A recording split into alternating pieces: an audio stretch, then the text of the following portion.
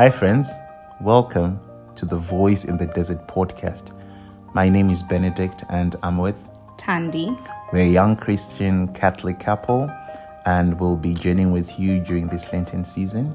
We hope this podcast draws you closer to God and heals the relationships in your life. And so we begin. Yay!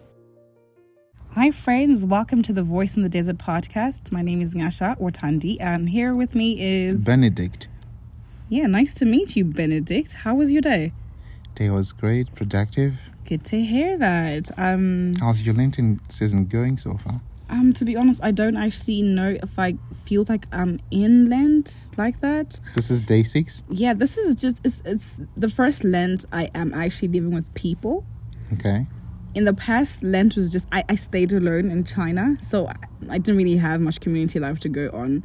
So it was all virtual. Yeah, and so basically I could be in my little cocoon and just be there and not really have much to talk about with other people and just enjoy that solitude. This year is a bit different. Yeah. Like, it's nothing like the previous Lenten seasons I've had. That's how it's always, you know? I guess so. Like, change is the only thing that's constant. Think of the Lenten seasons used to go through back in the day, in high school, in primary, all the sweet memories you have as a kid, going to Ash Wednesday, not eating meat on Fridays, etc., you know? Yeah, but this Lent is just different. And as you grow up, you know, it then evolves into something, you know? Sometimes it's just a Lenten season that you go through because it's the season at church, but you're actually not into it. And there are times you actually try to go through Lent outside of Lent. So, yeah, I guess that's the thing. Yeah. But I'm just glad to be here, to be doing this with you. Same here, bro. You know, and also sharing our journey with our friends. With our friends, you know, something that we haven't done before. We just used to share reflections between the two of us, but yeah. Yeah, well. So let's dive right into it. Yeah, sure. So today's readings are very special and dear to my heart. The first reading is from the book of Isaiah, and it's where the Lord is saying, the Lord is saying through prophet Isaiah, he says, you know, my word will not return to me until it achieves the purpose for which it was sent. And I think... I love the analogy of, you know, the farmer and the rain and the crops. And, you know, how it falls to the earth and then produces... Yes, food. Yeah. And it does not go back to the Lord. Yes. Back up in the clouds, you know, and then again. Through science, of course. But it's kind of like... That's the consistency of God, you know? Like things run like a well-oiled machine. God's word is always above our lives and it will always do what it has to do in our lives time and again, you know? No matter the worries and the troubles and the different circumstances we find ourselves in, God always has a way of getting us through those things, you know?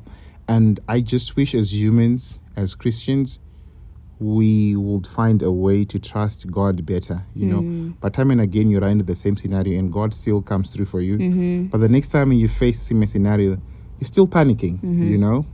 And that's something I need to work on as well. Something you highlighted that I worry a lot, you know. Even though time and again, there's never been a time where God left me for dead, you know. God has never forsaken me. So I love that passage as well. And I also love the fact that it ties down with the gospel. Here in the first reading, we see God telling us how the way he sends to the earth. And then we have Christ teaching us how to pray. So the word that became flesh is now teaching us, you know. You know. So it's like being taught how to pray, you know, how we say prayer is dialogue, you know. So it's not just one-sided. Exactly. So this idea that God sends something, we respond to it because prayer is not of our own initiative. God initiates prayer. It's us responding to the call of God, you know.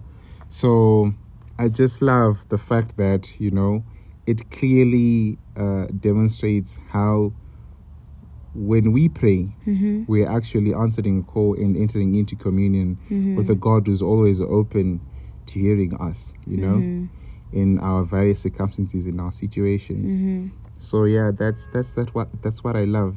I don't know, do you wanna like go a bit, you know, further with the first reading or with the Our Father in itself? I think both actually. With the first reading, for me it was more of you know, when the Lord sends his word down, the word does not just go back to him until it achieves what it has been sent to do. And I think we just need to remember that when the Lord speaks a word over your life, even if it takes a long time, to come to pass, it will come to pass. Even if it takes 2 years, even if it takes 3 years, if the Lord says it will happen, it will happen. Wait for it. I think there's I think it's Habakkuk, or one of the minor prophets. He says he's given a word, and he says, write the vision on a tablet and wait for it. If it delays, wait for it. So, but write it down. Yeah, write it down. Mm-hmm. So when the Lord speaks to us, when the Lord speaks a word of our lives, like. Mm-hmm.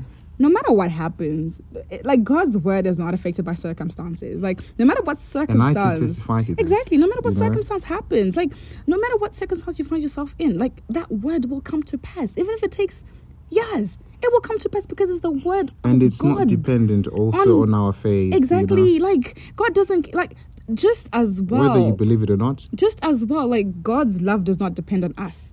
Like God's love depends on him, and his word does not depend on us. It depends on him. Of course, yes, we need to have faith that things are going to happen. But if the Lord has said this is going to happen, not even you can stand in the way of that happening. You can't stand in the way of it happening. And I think that's the other thing, like the inverse is true. Your prayers have gravity. Because, I think it's one of the Psalms where it says, like the Lord has made us little gods. Mm-hmm. Your word has gravity. It does. And so when you pray, you need to have the conviction, the faith that I've prayed and it's going to come to pass. Like that's, you pay God a compliment when you ask great things of him and you have faith that those things are going to come to pass. I for one, some 5 years ago, I think 4 years ago, mm-hmm. I was praying for this amazing Catholic man who was handsome and was, hardworking. And I had a list of like 40 things. And one person read their list and said to me, you will die single because your list is just, you're asking too much. You're asking for too much. And I said, it's cool. But I had so much conviction, so much faith when I prayed. And I just knew, God, like, even if there's 5 left, one of those is mine. And to be honest, like, God comes through. So you should just have conviction. When you pray, you're not joking around. You're not messing about. Pray with conviction. Pray with the conviction that, the fact that I am putting it off there and I'm praying, like, something's got to change. You don't pray and then just say, oh, no, like, we'll see what happens. No, you pray and then you wait. Wait for it to happen. For me, it's how we are created in the image and likeness of mm-hmm. God. And you see God creating the world as we know it mm-hmm. through his word. And so that also goes to say that our words do have gravity. Mm-hmm. Sadly, we live in a culture, I think I was mentioning this to you some few days earlier, that it's unfortunate we live in a culture where people don't actually value the word of a person. Mm-hmm. Like I actually have that. I recorded your conversation with me. I know it was against your will. You didn't actually know, but I've got the conversation. Yeah, we'll probably put it on the Friends on podcast sometime. Mm-hmm. So this idea that someone gives you their word, mm-hmm. it's good enough a promise. Mm-hmm. It's good enough an oath. It's mm-hmm. good enough for people to go to war. It's good enough for people to fight and even kill each other mm-hmm. because you didn't keep your word. So then to understand the gravity, even when you look at the covenants, which mm-hmm. are basically oaths, mm-hmm. that people used to do. It's based on the word. It's based on the word that I give you. Mm-hmm. So our words have impact. Think about mm-hmm. curses, right? Mm-hmm. You can speak something over a child and it can come to pass. Even if you didn't mean it in the moment, like some of these things that you're just saying, you're putting things on people. So words. There's a saying that says your words are your prayers. Your words are your prayers. So there is that need to understand the gravity of our words. Mm-hmm. And better yet, when we are in dialogue, when we're in communion with the Lord, the Creator of the world, mm-hmm. of everything, of the universe. Mm-hmm. So in the same way, there is that call to understand the gravity of our words. Mm-hmm. I remember some 2 years ago, I had an inquiry from my client, and as I typically do, I then reached out to one of our priest friends, and I told him about it, and I said, Father, I want you to help me pray about this project. I feel mm-hmm. it's going to be a big break. Mm-hmm. And he says, this is your project, and mm-hmm. it's going to bring great changes to your life. Mm-hmm. And I was so happy, and I held on to it. Mm-hmm. I remember you telling me like 2 years later, Tandy, that project is nowhere to be seen. Yeah. 2 years later, still wasn't there. There actually came a time when my client called me and told me the project was off. Like, I'm not going to give you this project at this rate. With whatever you're telling me right now, you're not getting this project. Then suddenly, and you're like, God, but you promised me this project was mine, you know? So, and it's those things that make us question. And then we begin to think, no, the word God has spoken. Let me tell you guys, God's word, God's call is irrevocable. Nothing can stand in the way of what God says about you, over your life. Nothing. And then when we least expected it, it came through. Just like that. We praise God. So, look, I don't think Christianity is a life hack for transactions. It's not. You know? Like, because it gets very hard. Yeah. There are times when you pray and you don't get the answer. There's still some prayers that still aren't answered even in my life 4 years later as I am here. But I'm an answered prayer, am I not? You are. Hey. So yeah, I still look forward to the Lord answering those prayers. But at the same time, this challenges me to, see things in a different light and, just trust that the prayers that we made, they're good enough. The Lord had them. Yeah. And I think for me, the last thing is when you look at the Our Father, the Paternoster, you find that the Lord Jesus only mentions the devil close to the end of the prayer. That's something that should just shake you as a Christian. Because with us other Christians, the first thing we open our mouths to say when we start to pray is we bind every evil spirit. We cast out every spirit. And there's this overemphasis on the devil and exaltation of the devil and over concentration. Like, we over focus on the devil and we forget that prayer is not really about telling the devil to go away. Prayer is like focusing on God. Yeah. So perhaps when you pray, just listen to the steps in your prayer. Like, what do you pray for first? What do you ask for? What do you thank God for? What do you because Jesus he thanks God, then he moves on to asking. He honors God and then he moves on to asking, and then he ends up talking about the devil. That's what he doesn't even dwell much on it. But us, we will be praying against the devil for 5 minutes, and then we just thank God for 1 minute, and then we ask God for 15 minutes or 3 minutes. But the majority of our prayer is just the devil, the devil, the devil. Are you praying to God or are you praying against the devil? That's something you need to look into as well. I wish it more time to break down the Our Father.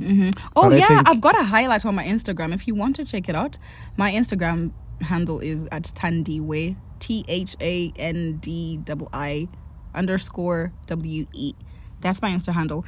3-4 years ago, I think I did, in 2019, I did a highlight. I did a book study, not for book study, but the Lord's Prayer study. So we did each line by line. We went line by line. What's your favorite line in the Paternoster? Yeah, give us this day our daily bread. That's your favorite. I like to eat. You love the bread. I like the bread, but I also understand the fact that it's an invitation to live in the moment, to be present to today and what the Lord has set out for today. Because He doesn't say give us tomorrow our daily bread, or give us next week's our daily bread. No, it's today our daily bread, because today is what matters. I think my favorite line is, "Thy will be done on earth as it is in heaven." This idea of praying, but then trying to align whatever you're asking your for will with over God's my will. Have you heard of the Marian consecration, the 33 days to morning glory consecration? No. Yeah, I think it's one of the saints in there. He talks about the Lord's will over my will. Lord's will over my will. And he hammers that point. Guys, this is getting too long, but it was really lovely hanging out with you for a few minutes. We'll see you tomorrow. See you tomorrow. God bless you. God bless you. Bye.